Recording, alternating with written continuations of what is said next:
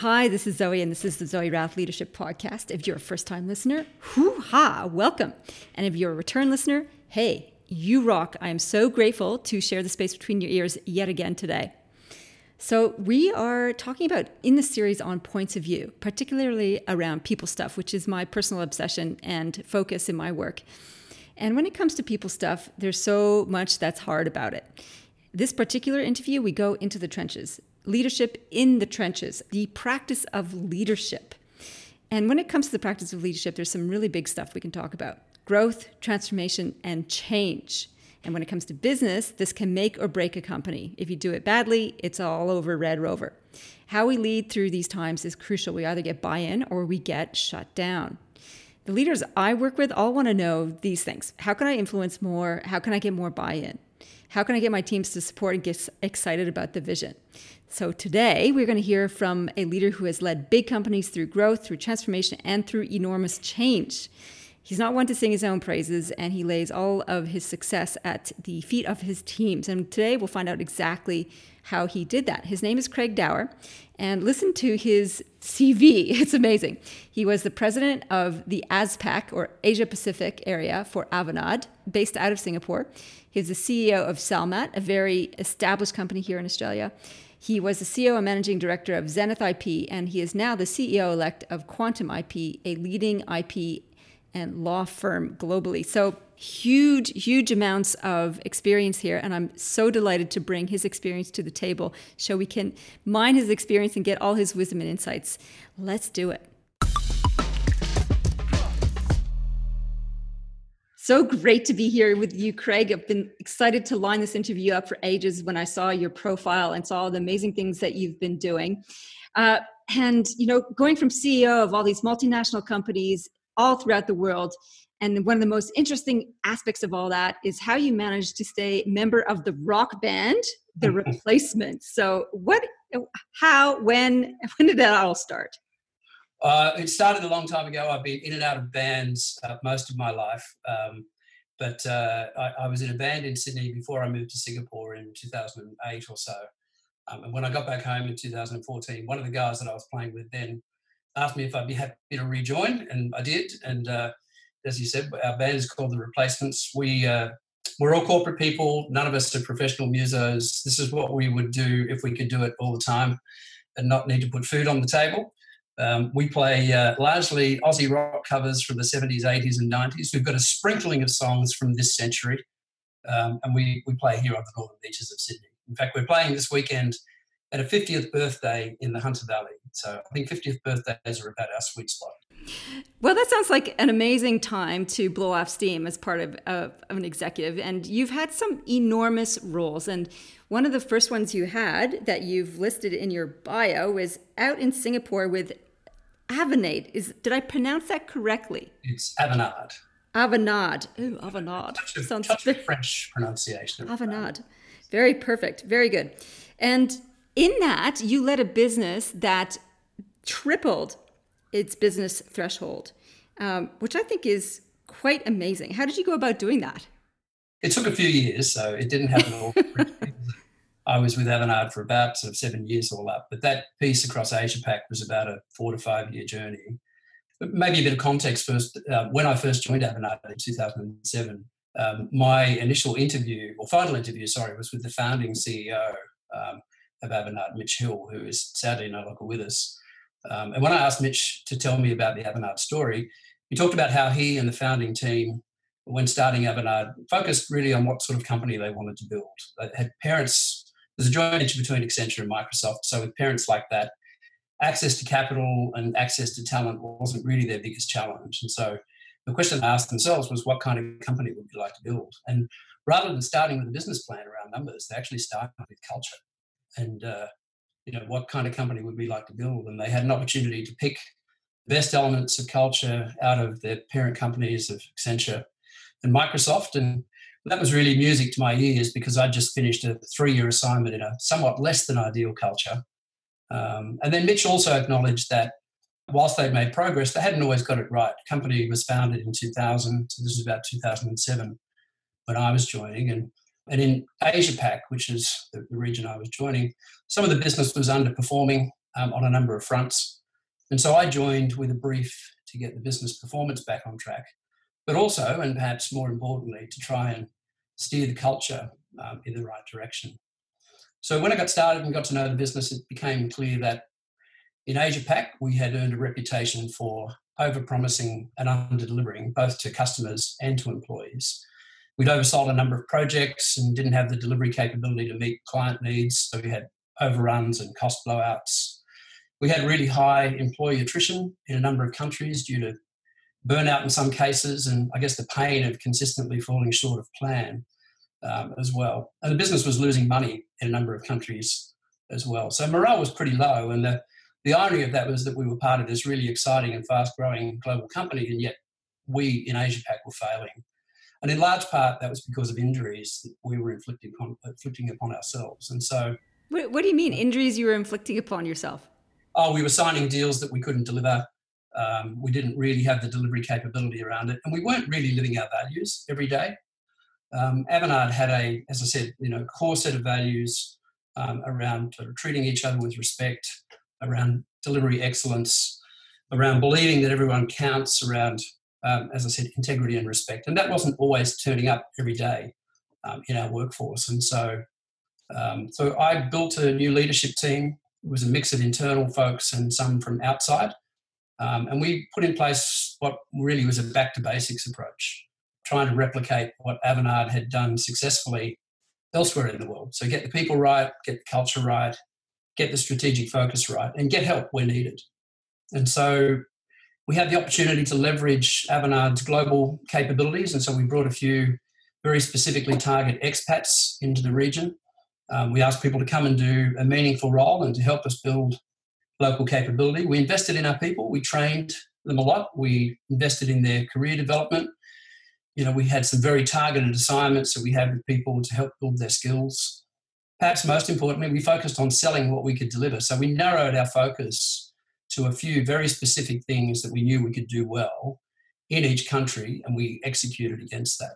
We kind of stopped responding to RFPs, really focused our attention on going deeper with existing clients. And so, over time, step by step, we built credibility both internally and also with our clients, as well as with our parent companies. And as a result of that, we built a much more collaborative approach across the region so we could all learn from and help each other. I think back to your question, one of the most important things we did was to focus on values and behaviours, as well as outcomes in setting goals and driving reward systems. So we were really clear about what sort of behaviour was expected, and where people fell short, we either coached them on where they needed to improve and they would improve, or if not, then we would ask them to leave. And we were particularly focused on this at the more senior levels where we expected people to be role models. We didn't expect perfection, but we did hold ourselves accountable for our behaviours as well as for our results. And that really started with the leadership team. I'm curious about that, because that's something that a lot of leadership teams struggle with, is that accountability to behavior as well as results. How does that look like in real terms, like in practice? Well, I think having a codified set of values and behaviours that really define the culture that you're trying to build is essential. And so fortunately for us in the Asia Pac region, and me in that role, Avanade had already done that and was implementing that globally. We just weren't paying sufficient attention to it in this part of the world. And so the rule book had sort of been written, if you like. And if you went into Avanade offices elsewhere in the world, you could feel it. You could feel the buzz around the place and the way that people collaborated. And so Tony Robbins has this great phrase that success leaves clues, right? So we weren't reinventing the wheel here. We were just taking on board a playbook that had been successfully rolled out elsewhere in the world. We did bring in some people and culture experience from elsewhere within Avanade to help us with that as well. And they were great at helping us do some, really simple things like within leadership meetings, either starting or closing or both meetings with a conversation about how are we doing around values, us as a team, and then outside of those particular offices with our respective teams. Was that working? We put in place reward systems that focused on values and behaviours as much as it focused on outcomes. And so people started to see over time that we were taking this seriously.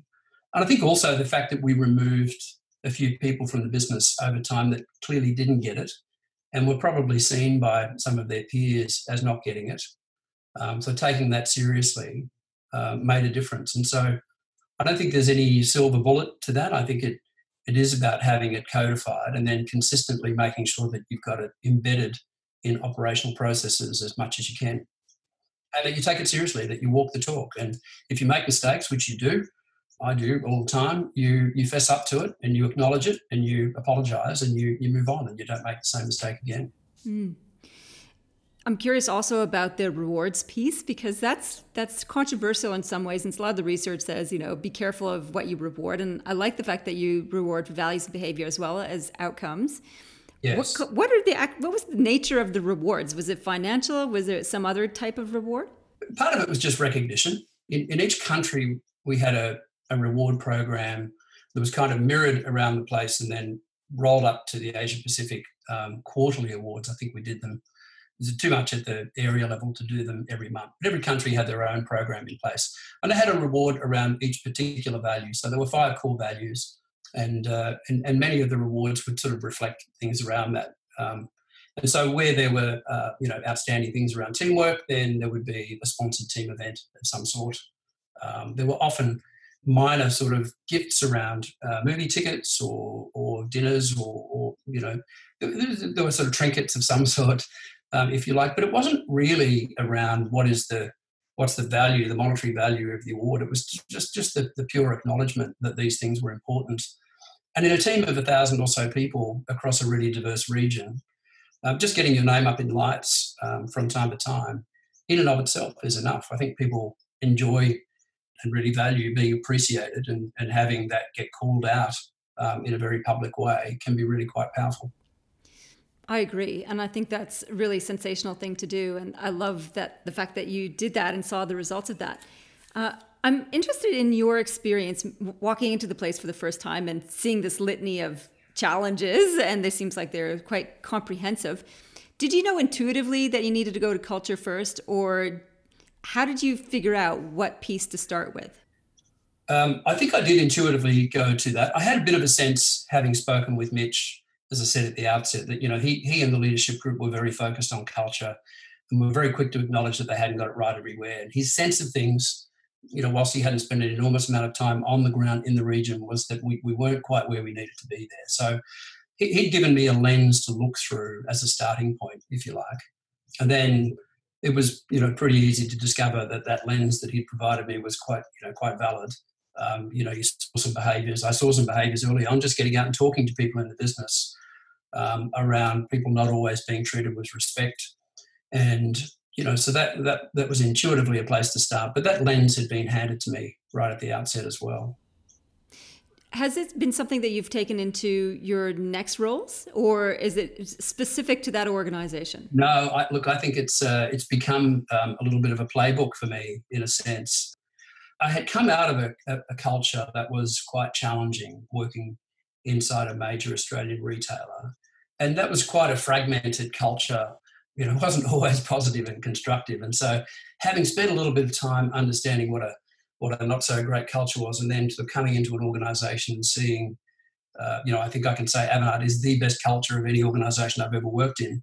But they made it a fundamental part of their purpose and what they're all about at the outset. It's become really clear to me as a leader that culture is everything, really, that if you don't have it right, no amount of getting your strategy right or your team right can overcome a poor or fragmented culture. And so most companies have probably got some work to do there. And my experience in the last couple of roles that I've had has been not that we had poor cultures, but we certainly had some fragmentation and a need to be perhaps a little more specific and clear around codifying things as well. And so, all companies have cultures of some sort, and all companies have purpose statements and mission statements and vision statements and all those wonderful management tools. But the question at the end of the day is, do they get lived? And the way to test that is with your people. One of the things that I have learned from doing this a few times now is that if you do get it right, things become so much easier because your people will own it. They will take those values and behaviours and embed them in everything that they do. It's a great phrase, I can't remember who it was, that said, culture is what happens when management isn't paying attention. And so if you get your employees to own this stuff, then they make your job as a CEO or a senior leader in the organization just so much easier. So I had a conversation earlier with another business owner, and I'd like to hear your take on this. He has the perspective, he's very task-oriented and process-oriented, and he wants the culture of the place to be about following process. And he's frustrated that not everybody buys into that concept. What should he do? What is he missing potentially? Well, I don't know. Maybe in his particular context, process is important. I know that having spent some time earlier in my career working in sort of startups or smaller, much more entrepreneurial companies, sometimes process is seen as the enemy of getting things done. But no business can scale without paying attention to process somewhere. If you go back to Avanade, one of its core values was around delivery excellence. And we clearly were not doing that when I joined. And part of the reason for that is we just weren't following the global playbook. There is a process for how you deliver large-scale IT projects. And companies like Accenture and Microsoft, our two parent companies, had invested literally thousands and thousands of man-years in developing their particular playbooks around that. And so we had access to that. And so a big part of getting our business back on track was, in fact, around pay attention to the process. And if you think you've got something to contribute to that by ways of, ideas about a better process, well, then run that through the formal process of getting it acknowledged, and it will get embedded. All good ideas end up in these continually improving knowledge bases of great big companies like Accenture and Microsoft. So it may well be for him that the process is an important part of their culture. It's hard for me to contemplate an environment where everything was about process, but yeah, I can certainly see where it can be important, and it was for us. And it sounded like there was, it's one pillar of the whole cultural norms at Avanade that made it such a successful company. It's not just about that. Okay, I'm going to ponder this a little bit more on his behalf. Thank you for answering that one. So you left Singapore and you then moved to Salmat. And this is Australia's leading multi-channel marketing and customer engagement company. So that sounds like a fascinating company. It has a team, and you led a team of more than 4,000 people. That's huge, across Australia, New Zealand, the Philippines, and Sri Lanka. And there you led a huge transformation program. So that's a slightly different kettle of fish than getting an organization back on track and scaling threefold results. A transformation program, what was that like? What was the transformation about? Well, Summit was a 35-year-old sort of iconic Australian company. It had been around, as I said, 35 years, and it acquired and launched dozens of businesses during that time. It was a very entrepreneurial company in many respects, and whilst it was a listed company, it had grown up really like a large family business with that sort of can-do attitude to just getting stuff done, but probably not a great proponent of process in some respects, and hadn't always integrated acquisitions or new businesses as well as they might have, with the benefit of hindsight.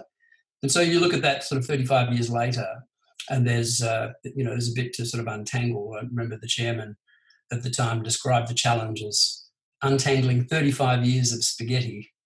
But again, when I first, it's a wonderful phrase. It's kind of stuck with me forever. And so, we sort of had to get our hands in and untangle that spaghetti. Some of it was more like barbed wire than spaghetti, but nonetheless, the analogy was quite powerful. And again, when I first joined, I think the thing that struck me was culture. There was this very positive sort of family business kind of style about the place, but they were like microcosms all around the place with their own cultures and ways of doing things. And back to what I was saying before, Avanade had these 5 very clear values and a bunch of behaviours supporting each of them. Within Salmat, this was documented in hundreds of different places, sort of differently everywhere. It was also a bit blokey. The executive leadership team was pretty much all male. They're all good people, and many of them had grown up in the business, but they weren't really tapping into the broader diversity of the business. I think across that sort of more than 4,000 or so people, probably more than half were female, but that really wasn't represented at the executive level, so we clearly had some work to do there. And then with all of the acquisitions and new business launches and so on, the company had become very siloed. So information was hard to access, especially data about business performance. It was really hard to tell where we were making money or otherwise. There are multiple financial systems and billing systems. There had no line of sight around costs. And we were bleeding money on this large-scale IT project that had gone seriously wrong. It was years late and massively over budget. So falling short of customer expectations as well. So, and then if you sort of look at the way the business had grown, pretty much every business unit, and there were dozens of them, all had their own support teams, HR, finance, IT. So there are very few synergies being harvested across the group. And the ultimate irony was that, everybody thought that their business was doing great, and yet in the first year that I was there, we posted a $100 million loss. So, oh my goodness. So it was a fairly challenging start. And for the people, there was great work taking place across the whole company. Really passionate people who really cared about their customers, doing really hard work, and yet it wasn't showing up in results. So clearly something needed to change. I think the board and I realised that we didn't need incremental change, that we needed transformational change, and we wanted to move fast. So, again, the first thing to do was to get the people right. So we recruited some folks from outside and also promoted from within. In fact, I interviewed for our new CFO in my first week on the job, and she's now the CEO of Salma. It has been for the last couple of years. And then the transformation strategy, again, we wanted to keep that as simple as we could. And we came up with this notion around 3 themes of focus, simplify, and grow. And focus was around putting our attention where we could be the market leader and then get out of everything else. Simplifying was about massively simplifying the business. So move all technology platforms to the cloud, no more customization, every business on common platforms, put in place a shared services arrangement, get synergies wherever we could across the business, basically destroy the silos and rebuild. And then grow was about investing the fruits from focus and simplify back in growing the business, so deepening our sales and marketing capability, and so on. And I think to your question of handling the people stuff, the biggest issue we saw was how to handle the amount of change that we needed to navigate and the speed at which we needed to move. Yeah, that's a huge laundry list of stuff that you needed to get moving on. It is, and it took us a while to sort of work out whether to prioritise about doing some small things first or doing some big things. But one of the first things that we did was to build an organisational change team. And I think probably the most important investment that we made in this whole transformation was about that. We were lucky to hire somebody who had come out of a major change program within one of Australia's large banks, and that had sort of been a 4 to 5 year sort of heart-lung transplant, if you like, of their core banking platform, which touches every part of the bank. And that worked out really well for them. And so we had access to her expertise. She built a small team. There's sort of 2 or 3 people that focused largely on communication, but communication and context around change. And we did an audit of where we thought we were at present, sort of going around talking to all of our people, doing polls and surveys and so on, using online tools around that.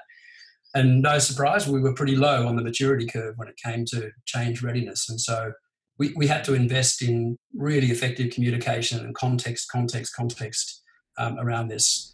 What do you mean by that? Can you just explain that a little bit? I understand communication. That's self-evident. But what do you mean by context as part of the major change agenda?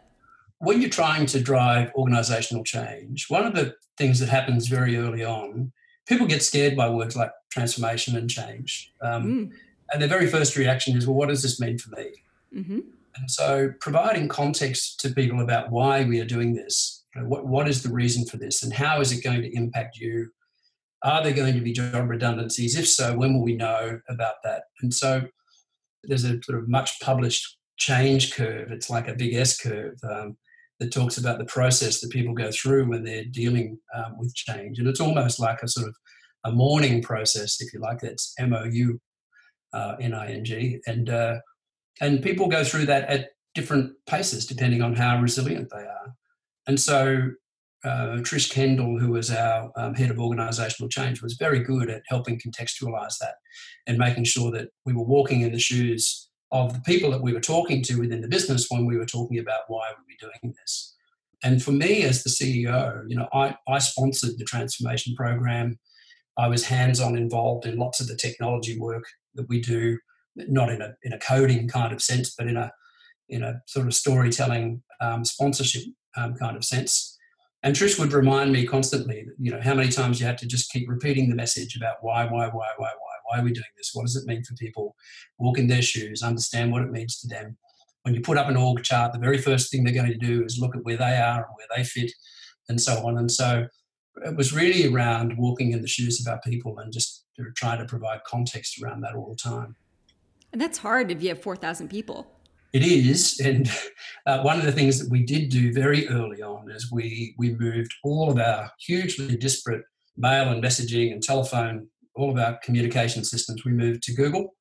And we were able to do Google Hangouts everywhere across the business. That simple piece of technology, which was revolutionary for us at the time, going back 6 years, fundamentally changed the way that we worked, because we were no longer sitting in silos, emailing to each other across disparate systems that had different mail servers with different email addresses. Not everybody was on the Salmat email address at the time. To put in place a common infrastructure that everybody could use and just take as a standard way of doing things every day, and cut our travel bill enormously, so there were some cost benefits around it as well. But what it really did was it allowed people who had previously either not communicated with each other or had done so via email to be talking to each other in real time. And everywhere I went within the business, and I would try to get to every one of our 20 or so locations at least once or twice a year, everywhere I went, you could see people running Google Hangouts. It didn't matter whether it was in our digital team in North Sydney or our catalogue distribution businesses in Dandenong or out in the western suburbs of Sydney. Google Hangouts was being used everywhere. It just became the sort of ubiquitous way of communicating within the business. So that made a big difference. And then we started running all of our monthly and quarterly updates using Google Hangouts and having people able to sort of dial in their questions and get real-time responses to things. It just improved the agility of the business enormously. And did you have an intranet of sorts, or did you just use the Google? No, we had an intranet. We had multiple intranets to start with. We consolidated all of that down to one. We just took an approach which was the standard approach was to massively simplify, unless there was a very cogent argument for being different. And as it turned out, there really was. Then everybody adopted the same tools. We stopped customizing for the sake of it. We trusted the cloud platforms that we were moving to. Google was one, Workday was another, Salesforce was another, Interactive Intelligence in our contact centers. Those sort of 4 core platforms really changed the way in which we worked, and bringing them all together just made the business so much more agile and allowed us to innovate after that as well. So that's great. I love it. So I love the whole focus, simplify, and grow as a way of like, let's clean up this spaghetti mess. And then walking in people's shoes as a way to remember that people need to be taken on the journey, not have it thrust at them. So a lot of these things that you're talking about, whether it's the rapid growth from your time in Singapore or whether it's this transformational process at Salmat, it's all people stuff. So for you as a leader, what do you love about the people stuff and what do you find hard? Maybe the hard part first. Look, I think the hardest part really is building high performance teams is really difficult. It's messy. You very rarely end up with the team that you started with. And so it often requires hard decisions around people. In almost all cases, they are good people who are highly capable, they're well-intentioned, but they just don't quite fit in with what it is that you're trying to do. And it's doing that is never easy. It's not, those difficult conversations are never something that you enjoy. I think having hard conversations is also challenging. It's often easier to sort of settle for false harmony rather than it is to wade into conflict. But you can't build trust without dealing with those hard issues and be willing to be vulnerable in doing so as well. I love the work that Brené Brown does around vulnerability. But I think leaders have to acknowledge when they make mistakes and be willing to ask for help. So I think, building high-performance teams, having hard conversations, those things, I don't think they get any easier with age or with frequency. They're always difficult to do, but I think what I've learned, having seen them done poorly early in my career and now having done it a few times myself, is just, be open, be transparent, be grateful, and, treat people with respect. If they're not going to be part of your team, you want to make sure that you help them find another role elsewhere. So I think that's the hardest part. Can I just check one thing? Like when you're building high performing teams and you say you don't often finish with the people that you started with, and some people are just well intentioned but don't fit. What do you mean they don't fit? They're not living up to the results that you're after. They're not following the cultural principles. What do you mean by they're not fitting? Well, I think if you could sort of imagine a 2 by 2 box where you've got performance or it's the results on one dimension and behaviours on the other. If you've got people that are delivering results and they get the values and they behave, then they're sort of in the top right hand corner. They're role models. If you've got people that aren't living the values and they aren't delivering the results, then why are they still here? If you've got people that are delivering results but incredibly difficult to work with, don't live the values, don't treat people with respect, they're the ones that often get a bit of a leave pass because they're delivering the numbers.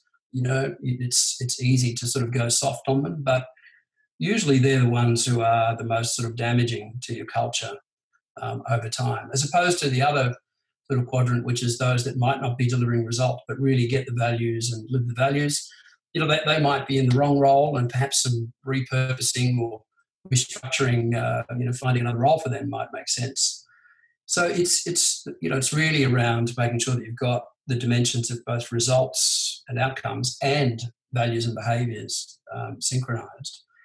And when you've got someone on the team that sort of doesn't get their behaviours. Sometimes they're very obvious and much easier to deal with. Sometimes they're more insidious and more difficult to deal with. They talk about things in the background. They have meetings after the meeting finishes. They kind of say to your face that they're on board, but then they're sort of actively undermining what the leadership group has agreed elsewhere. And so, I think as a leader, you need to be able to deal with people that are in all four elements of that quadrant and take action accordingly. Yeah, I think Does you're that right. make sense? It totally makes Yeah. sense. And I remember reading a discussion about this on LinkedIn around that exact quadrant. It's the high performers who are not living the values that are absolutely insidious and hard initially to get rid of. And the longer you hang on to them, the more corrosive they are. It's never worth a star performer who's toxic. And it's interesting, like that kind of people stuff where you do have people doing the back channel, backbiting, undermining thing. It's like I've often struggled with wondering why are people like that? And I'm wondering, in your experience, if you've ever come up with a good answer to that question of what would drive somebody to be like that, to be undermining, to be corrosive, to be backbiting? Yeah, it's a really good question. I think some people have grown up in cultures where that has been accepted, and so they might have been taught that way. Perhaps they have never really seen what a great culture might look like, and therefore they don't understand their obligations in playing properly around all of this. I've had situations where we've had people that just can't deal with being wrong, and being right is more important to them than being part of the team, and acknowledging being wrong and acknowledging making a mistake is such a fundamental part of who they are and where they come from that they just can't get across that. That can be particularly difficult. So I don't know. I don't think there's any kind of single reason as to why people don't understand that. But I do like to sort of give people the benefit of the doubt and think that maybe they just haven't experienced what great culture is. And so it's always worth, again, back to context before, really pushing hard around context and explaining what all of this means. There's a number of great books out there that deal with this in really wonderful ways. Jim Collins' book, Good to Great, obviously is a bit of a Bible for us folks in business, but one that I have used numerous times over the years is by an author, Patrick Lencioni, called The Five Dysfunctions of a Team. Such a good book, that one. Isn't that fantastic? When you first read it, you think, oh, this is a bit kitschy. It's kind of told in fable-like prose. And you think, what could I possibly learn from this? But it's been one of the most powerful books I've ever read personally. And every leadership group that I've worked with in the last sort of 10 years or so, I've kind of driven them mad by giving them copies of that book as well. But, it's like interesting. Interesting message, Yeah, that's right. It's interesting when you read it, everybody has in their own mind the context of who that particular character is in the book as well. So that's always quite good fun. I love it. It's setting the tone. It's like, I'm just starting with you as your new leader. Here's a book, Five Dysfunctions of a Team. Okay, then. Yeah. The only thing, I had met Patrick Lindsay only last year, very briefly, and Oh, wow. he's a wonderful man. Everything you would imagine, incredibly energetic and just full of ideas and sort of overflowing with stuff. But I asked him, about the title of the book, because it's a slightly negative title, right? Totally. If you could do it again, would you address it in a more positive tone? And he's sort of been asked that question many of times. I think his broad answer was maybe. Which means none of your business, and I like it just really. fine. Yeah. And it sells books. It's worked well, yeah. And so, and I don't think I didn't answer the second part of your question, which was what do you love about people? Yeah. Look, I really like being out in the business, talking to people. I think the role of the CEO and C-suite executives is increasingly about storytelling. Back to providing context for change and why we need to change and what the consequences of not changing potentially could be. Creating that sort of vision and the picture of what the future might look like, I think, is really one of the primary jobs of being a CEO. And I think you get a lot of energy from being out talking to people as well, people and clients and, other stakeholders, shareholders in public company context. And so, listening to them, hearing their feedback, not all of it is feedback that you necessarily take on board, but it's great to have the opportunity to get different perspectives from people.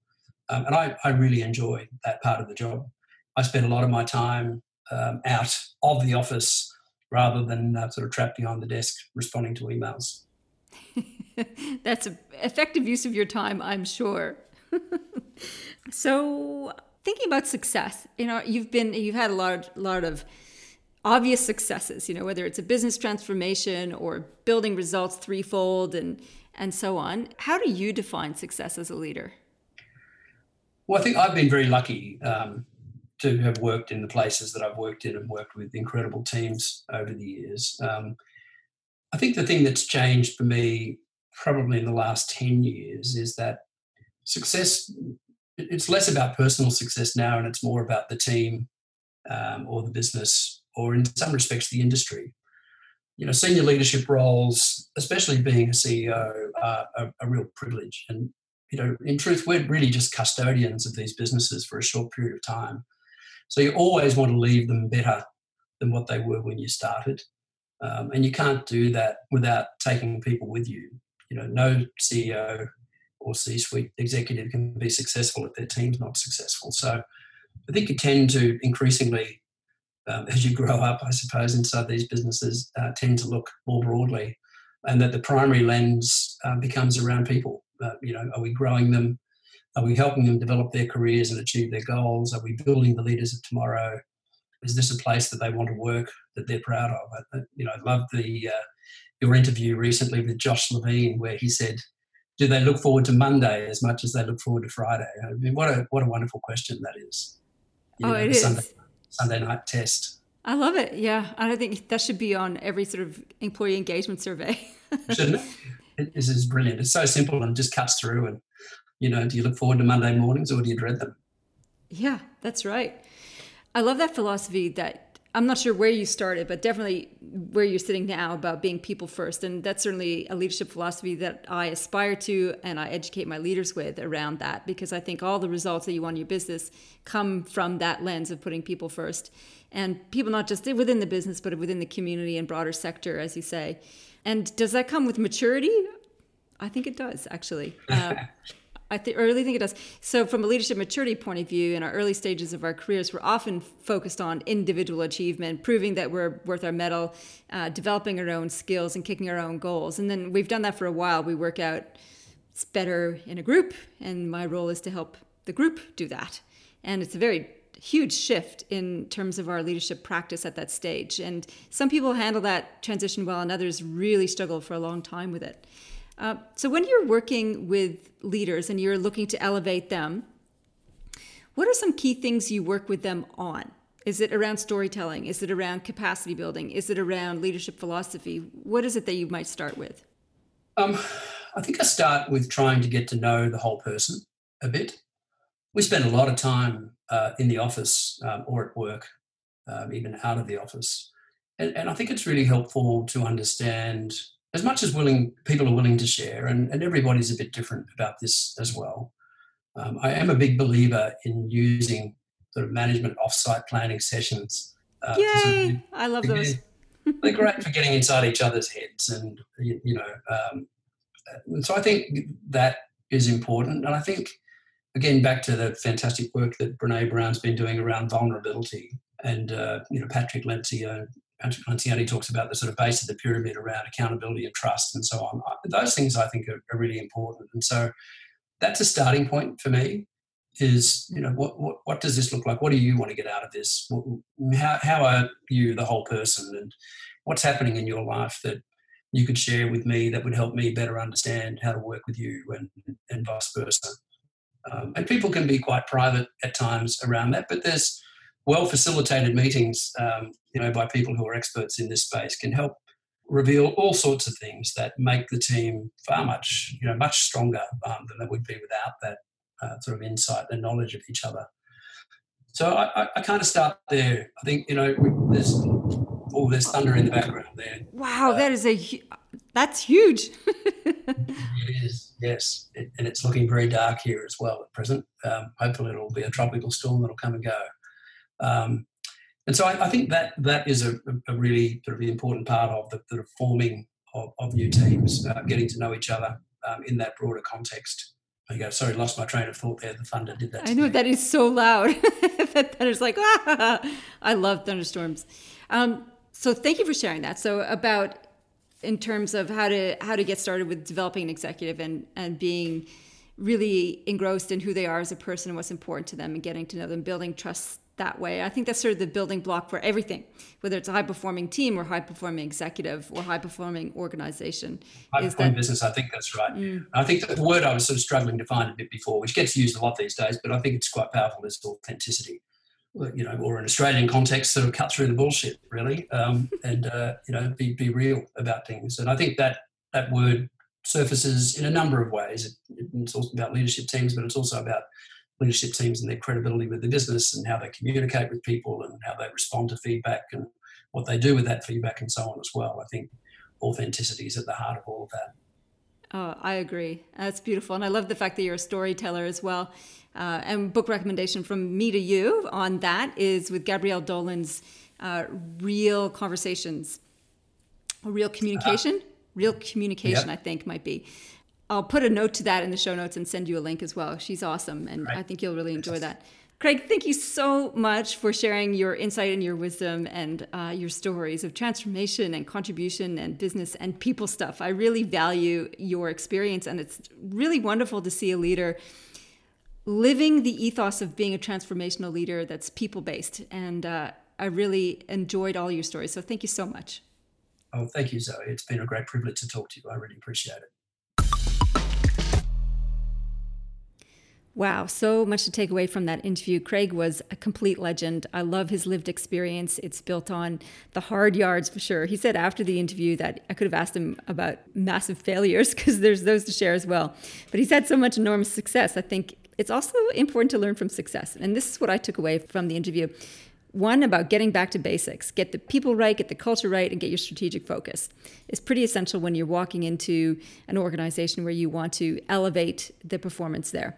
The second thing was, when you're going through a big change management process and dealing with a big bowl of spaghetti, as you described it, get really clear on your 3 focus areas, which are focus, simplify, and grow. I love that. I thought that was really good analysis, and just so helpful just to when you get just such a clarity like that. And the third one is that it's all about people, and getting to know the whole person first is really the key leadership strategy, and it grows outwards from there.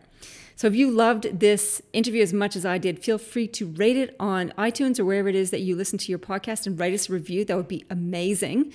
If not, forward it to a friend or a colleague you think could benefit from the wisdom of Craig and the awesome content that we keep bringing to you weekly. So thanks so much for listening. Have a great week.